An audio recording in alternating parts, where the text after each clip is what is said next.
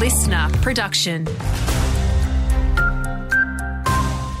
Good morning, Hamish Finlay with you. Well, the member for Wallsend, Sonia Hornery, has directly accused Newcastle Council CEO Jeremy Bath of being behind the Scott Nayland letter-writing campaign.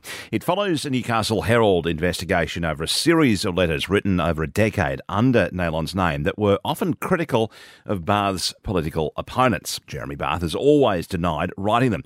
It also comes after an independent investigation into the matter. However, the findings will remain confidential.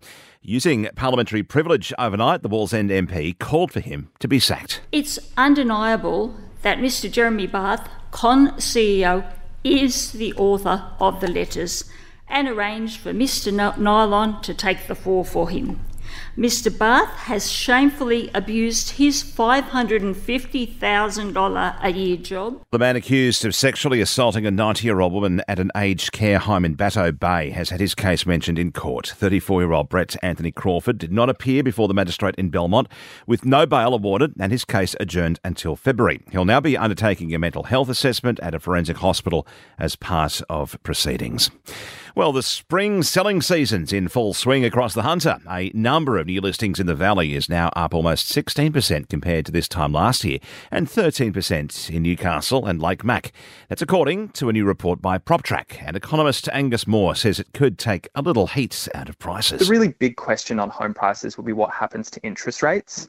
At the moment, the RBA has raised rates recently, and there's some chance that we see another interest rate increase. If interest rates were to move higher, that will be a headwind for home prices. Well, looking overseas, it appears Israel and Hamas are close to a temporary ceasefire deal, which could result in the release of dozens of hostages, mostly women and children.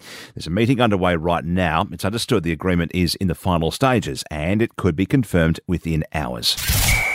Happening sport, Jets captain Brandon O'Neill says they're not fazed by the relocation of the F3 Derby clash against the Mariners. This weekend's game had to be moved to Gosford, with McDonald Jones Stadium still cleaning up after the Supercross Championship.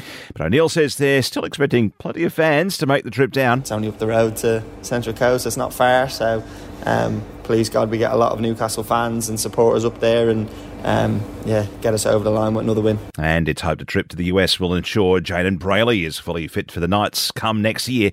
The skipper missed most of the season after rupturing his ACL in April. He'll link up with a top specialist in Philadelphia next month to continue his rehab work.